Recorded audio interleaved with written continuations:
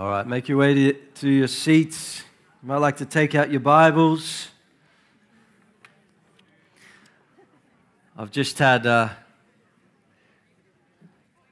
gentleman come and ask me, he said, at what point do you think the men could avail themselves of the chocolates up the front here? So I didn't want to make that call. Let them have it. Oh, there we go. I preached a few weeks ago on temptation and the lure of sin. So we'll see how we go with these up here this morning. Oh, all right. Come on, girls. I've got 3 more bets. Okay. So James chapter 2 is where we're going to be this morning. I'm a chocoholic, not an alcoholic. We'll pray for you. Good. James chapter 2. We're going to continue in our series, Bold Living, this morning. Let me pray before we get there.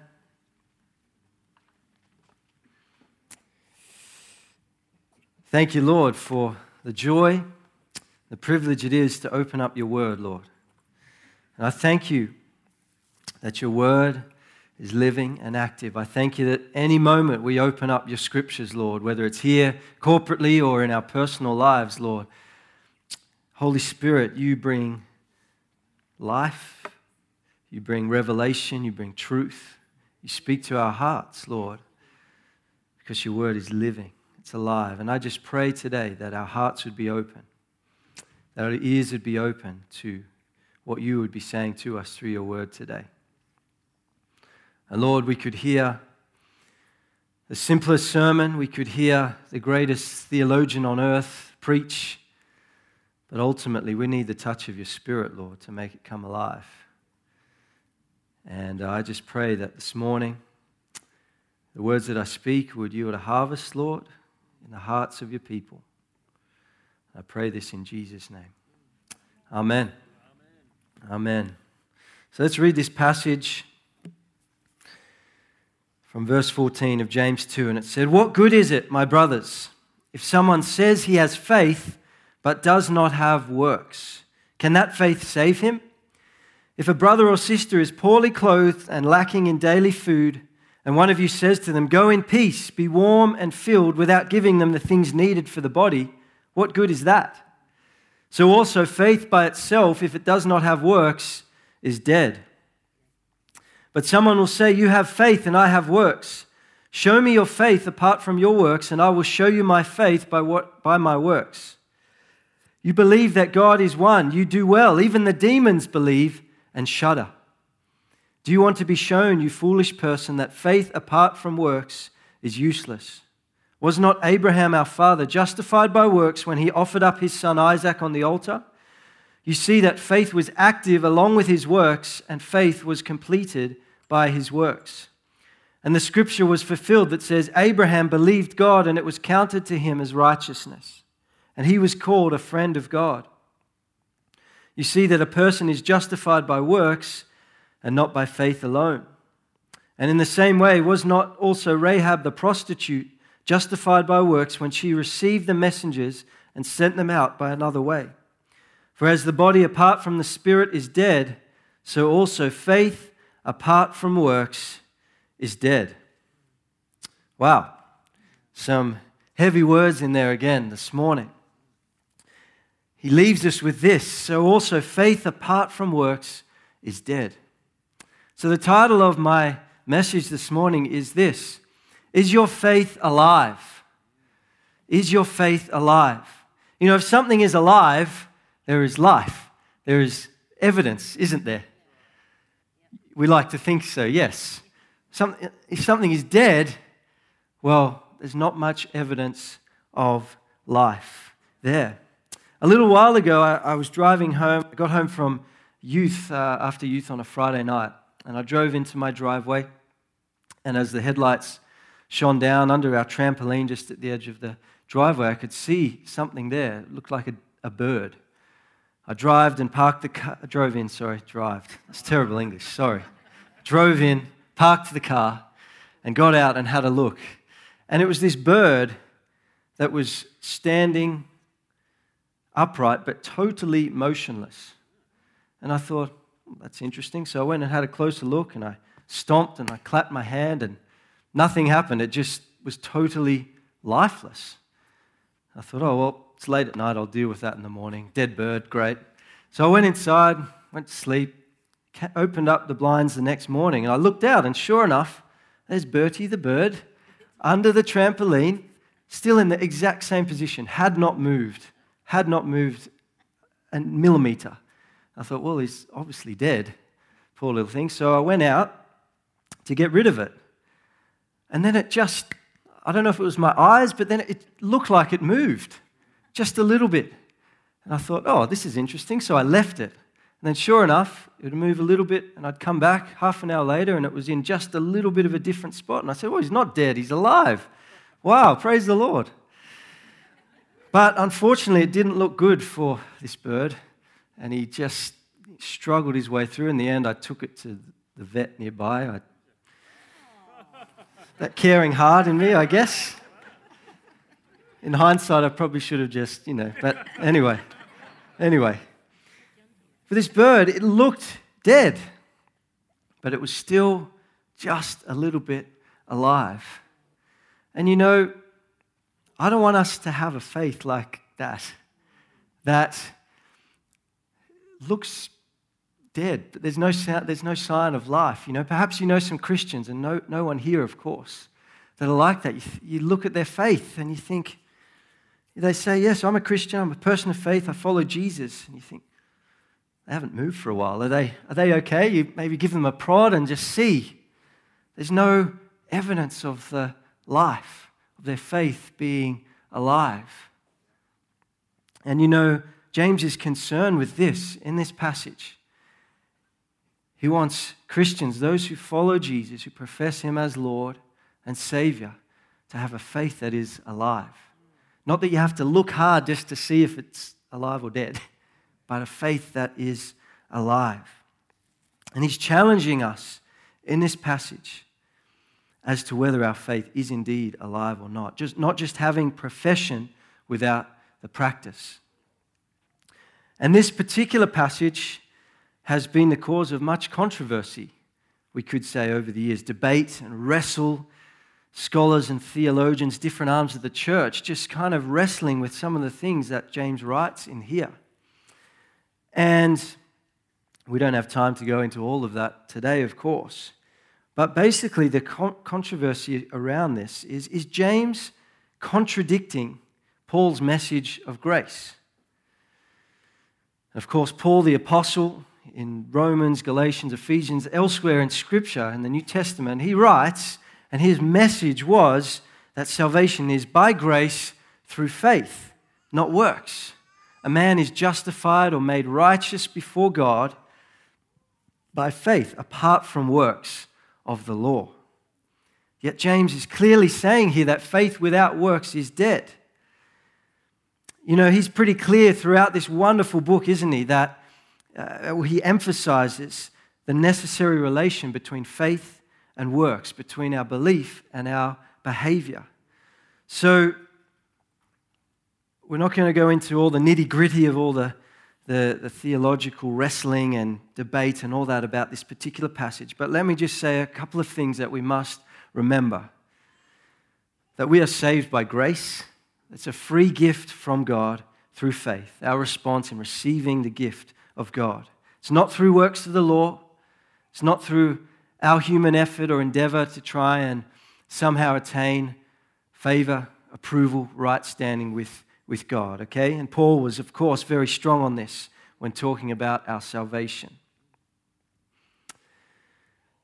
What James is emphasizing here is that if we are saved, if we have indeed received this free gift of God, this marvelous grace, this undeserved love, this forgiveness that washes away our sins, then this must change and impact and produce something in us.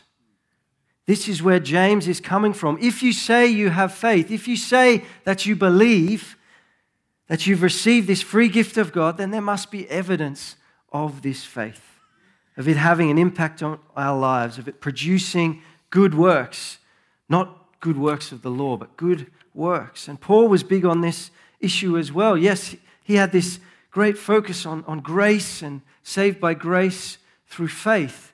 Yet of all the New Testament writers, as we look at his writings, so often he would paint this theological masterpiece in the first part of the letter, but he never failed to leave the readers with, this is what it actually looks like. This is the practical outworking. He was concerned with that deeply as well as James is here, as we see. True saving faith is an active faith that expresses itself through love and obedience to Christ and kindness and service to others. We could say our profession must lead to practice, the outworking. And so Paul and James, these two, the message of grace, the message of putting our faith into action, if you like, we're addressing complementary but different aspects of the Christian life. Paul addressing, perhaps his emphasis is more at the very beginning. How do we have right standing with God? What does it look like? It's not through earning it, but it's through this free gift of grace from the Lord. But then James, I guess we could say, how do we show right standing with God? And he's addressing here, we have to remember, people who are already professing Christians. People who claim to be forgiven in right relationship with God. So we must live a new life because we are a new creature. So, all that kind of to address this controversy, I guess, around this passage. But that's not kind of where I want to head this morning. I want to just look at a few different things that I feel the Lord's put on my heart and unpack what I feel like James is saying here this morning. And we're not talking about works, of course, to earn, but works in response to the Lord and what He's done for us.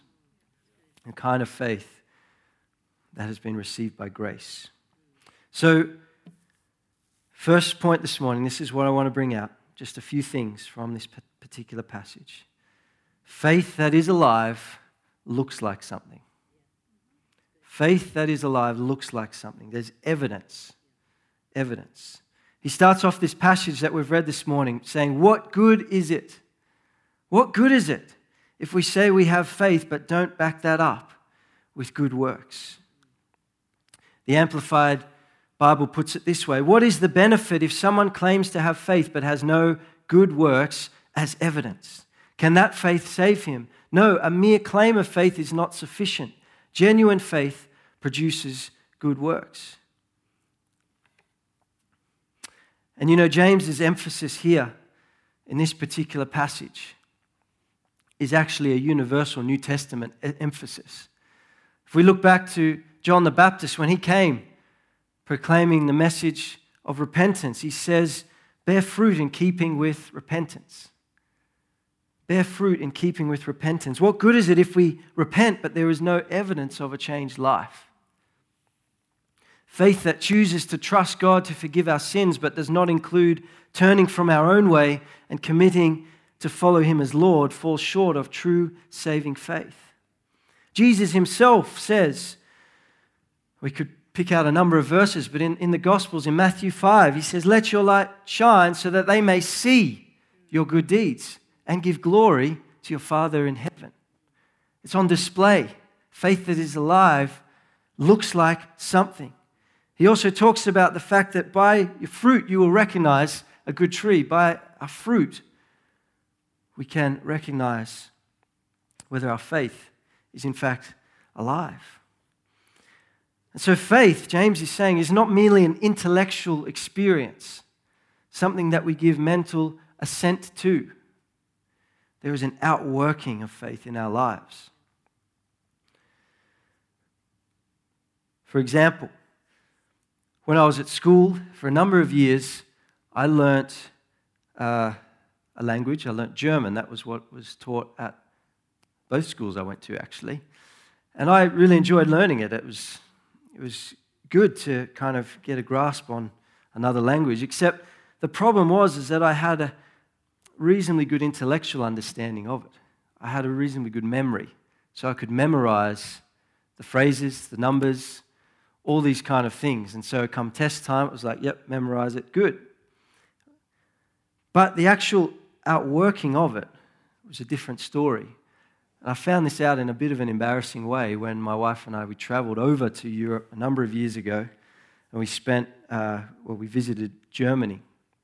We're driving down the road on the Autobahn, and we're driving along for about 50 or 60 kilometers, and every turn off the road, there's this sign that says Ausfahrt.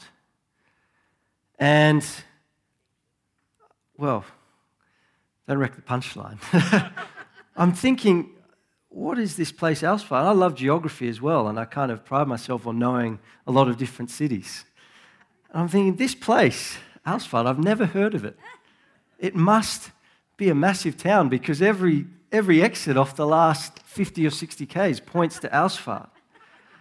I think, what is it? And in the end, I spoke up foolishly because my wife's auntie and uncle were in the car. And I said, oh, I've never heard of this place before. Where is Ausfahrt? It must be a big city. And they just burst out laughing because it means exit. That's what it means. And all the years of studying German at school, I couldn't remember. There was no outworking of it. I could perhaps remember some phrases and numbers, but actually not put it into practice. All roads lead to Ausfahrt on the Autobahn, just so you know. If you go to Germany, it's a lovely place. There's a danger of faith just being a mere intellectual thing. And you know, I believe that we cannot experience the marvelous gift of grace, the love of God that goes beyond our understanding, His goodness, His mercy, and remain unchanged or unaffected. I love what it says in Acts chapter 4, where they're speaking boldly, testifying to Jesus. And it says the religious leaders and people there, they saw them. They saw they were just common, ordinary, uneducated men. But they saw their boldness and they were amazed by it. But it says that they recognized that they had been with Jesus. Is there evidence in our lives that we have been with Jesus? Is there evidence that we have been touched by His grace, transformed by His love, filled with His Spirit, and living in a way that represents Him and brings glory to His name? Is there evidence that we have put our faith in Him, not just, yes, I believe, but actually we have put our faith and that our faith is genuine because faith looks like something? And I pray that there is that kind of evidence, that people would see and say, I recognize that this person, that you have been with Jesus. There's something different about you. There's something different about the way that you live your life. It looks different than most. I pray there is that evidence that our faith looks like something because that is the kind of faith that James is referring to here. A changed life, conviction in the way that we actually live, the practical outworking. It's alive. Faith in Jesus means to take that faith into every area of life and to live by it. Faith that is alive looks like something. Similarly, faith that is alive leads to something. It leads to action. I think you'll agree as we've been on this journey throughout James that he didn't really have much time for profession without practice. He was so concerned and passionate about the people who call themselves Christians actually really living that out, bringing glory to the Lord. And you know it says in verse 17 of James chapter 2, so faith by itself, if it does not have works, is dead. Faith by itself, alone, isolated. You know, faith was never meant to be just by itself, alone, or in isolation, without effect. Otherwise, it's dead, James tells us. Where there is faith, you will always find good works. Where there is true faith, you will always find its expression in kindness, in love, in looking outward, in considering others.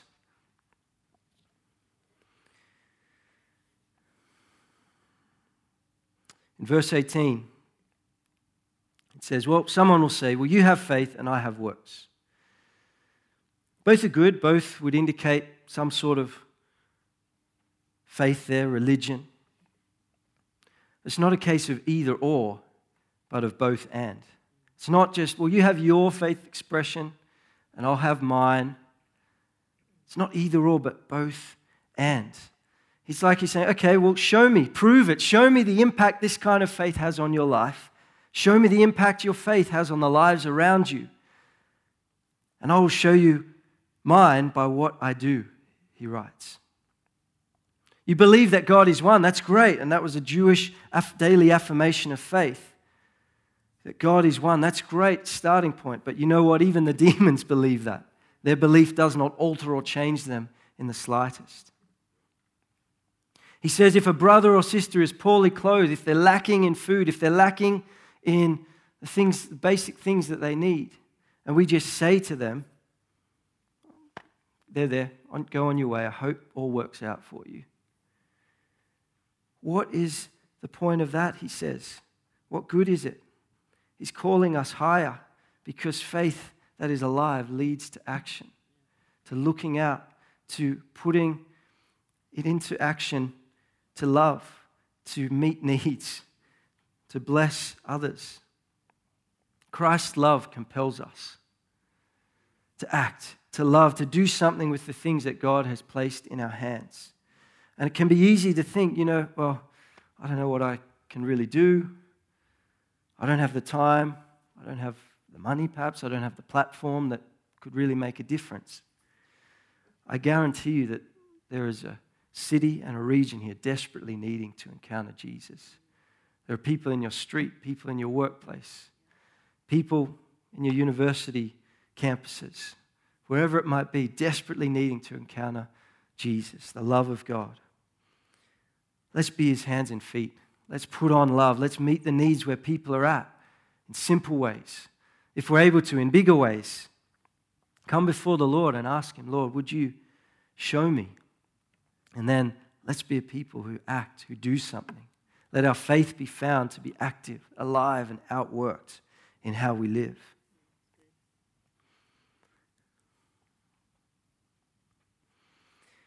In Ephesians chapter 2, which is one of my favorite passages in Ephesians, certainly, this marvelous picture of the gospel of salvation, of the grace of God. It says that we were dead in our sins and transgressions, but God, being rich in mercy, with the great love with which he loved us, made us alive. By grace you have been saved through faith. So it wasn't your own doing, it was the gift of God. What a wonderful, wonderful picture that is.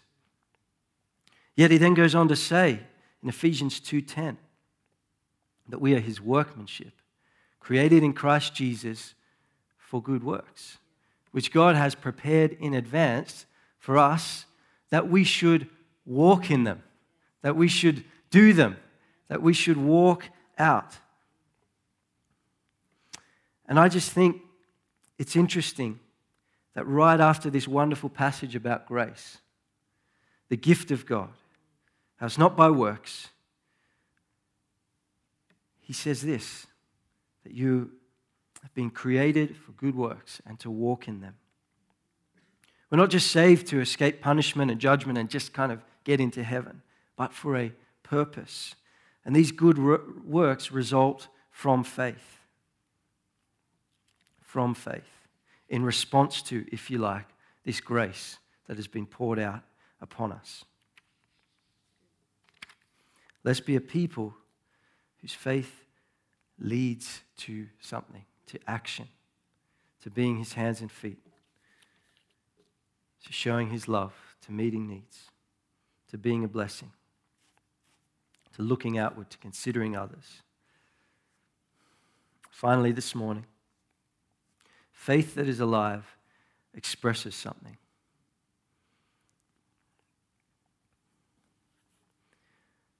It's often costly.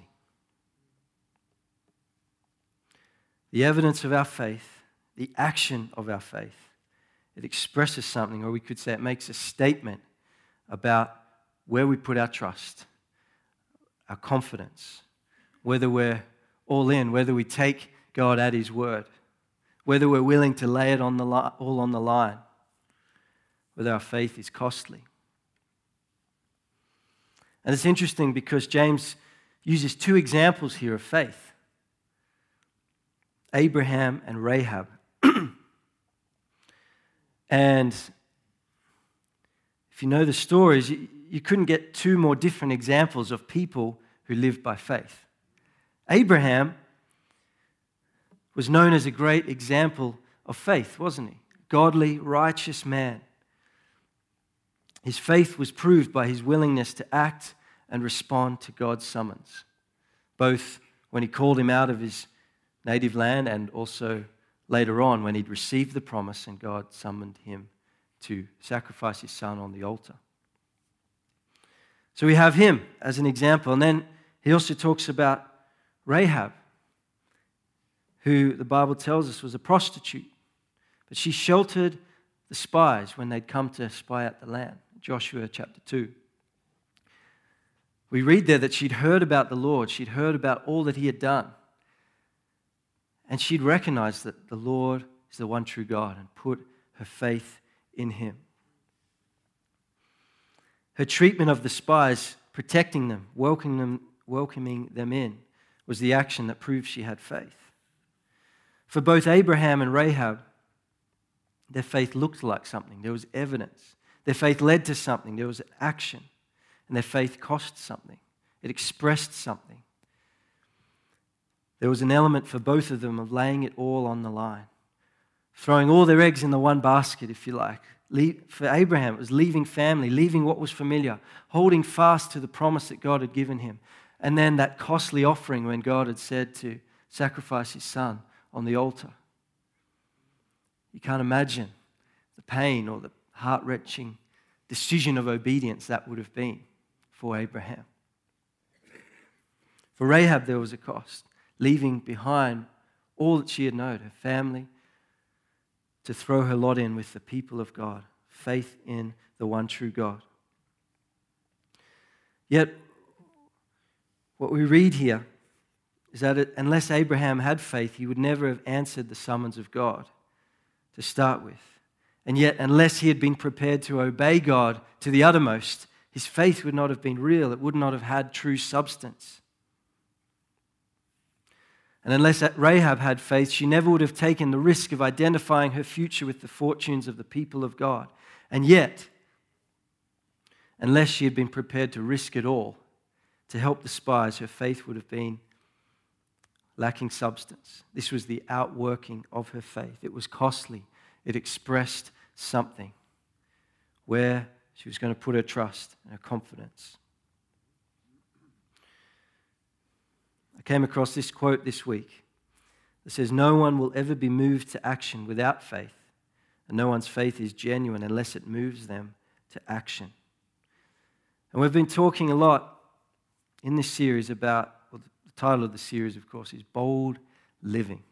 Being a people who live boldly, courageously, confidently in the Lord. And if we are living in a way that is bold, it means we're taking some kind of risk. It means we're laying it all on the line. It means we're risking embarrassment or our reputation, perhaps. But I think if we want a faith that is alive, we need to be willing to live in this kind of way, to live boldly. You know, faith is so important because it's bigger than ourselves. It goes beyond just ourselves and what we can do of our own accord.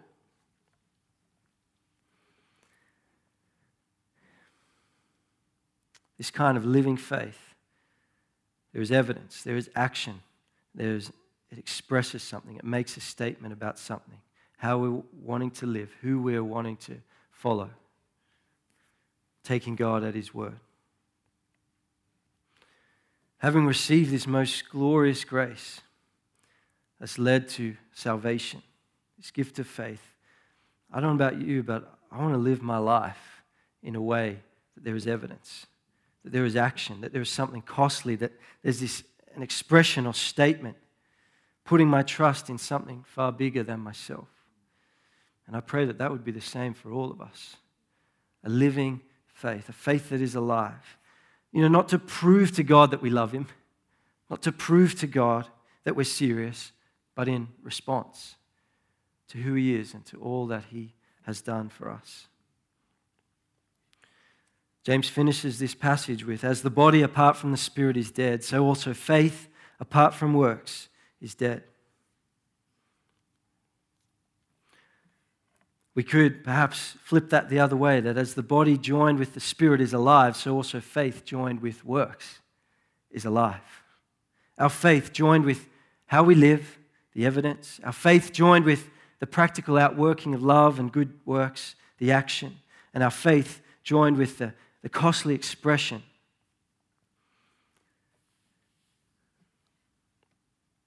is alive. And I pray that our faith and our expression of faith as His people who gather here each and every week, as we go out from here each and every day, I pray that our faith, our expression of faith would be alive. Not dead, but alive. Clearly seen. Clearly seen. And that it would bring many and point many towards the Lord and bring glory to His name. Amen. Would you stand this morning as we bring our service to a close?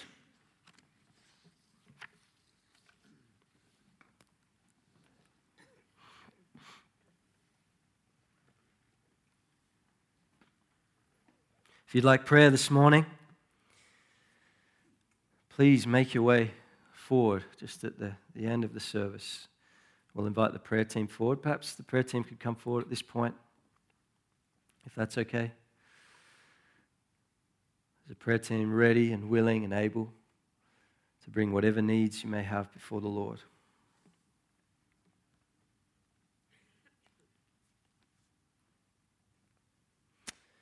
Lord, this morning we thank You that we've been able to gather together to worship, to honor You, to hear from Your word.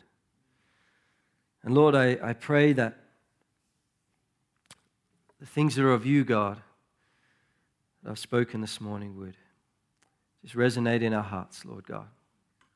Thank You that You're able to speak even through imperfect people, Lord God. So I just ask that You would do that the things that are of You would resonate in our hearts, Lord God, that we would be a people whose faith is alive, Lord God, that in our lives, as we follow You, as we pursue You, that our faith would look like something. There'd be clear evidence, Lord, that we've been with You, that we know You, Lord Jesus. Evidence of a changed and transformed life, Lord. I pray, Lord, that our faith would lead to action, Lord God. It would lead to action, God. Give us a heart for those around us, for stir and inspire us, Lord, with ways that we can look outward and be a blessing to those around us, Lord God.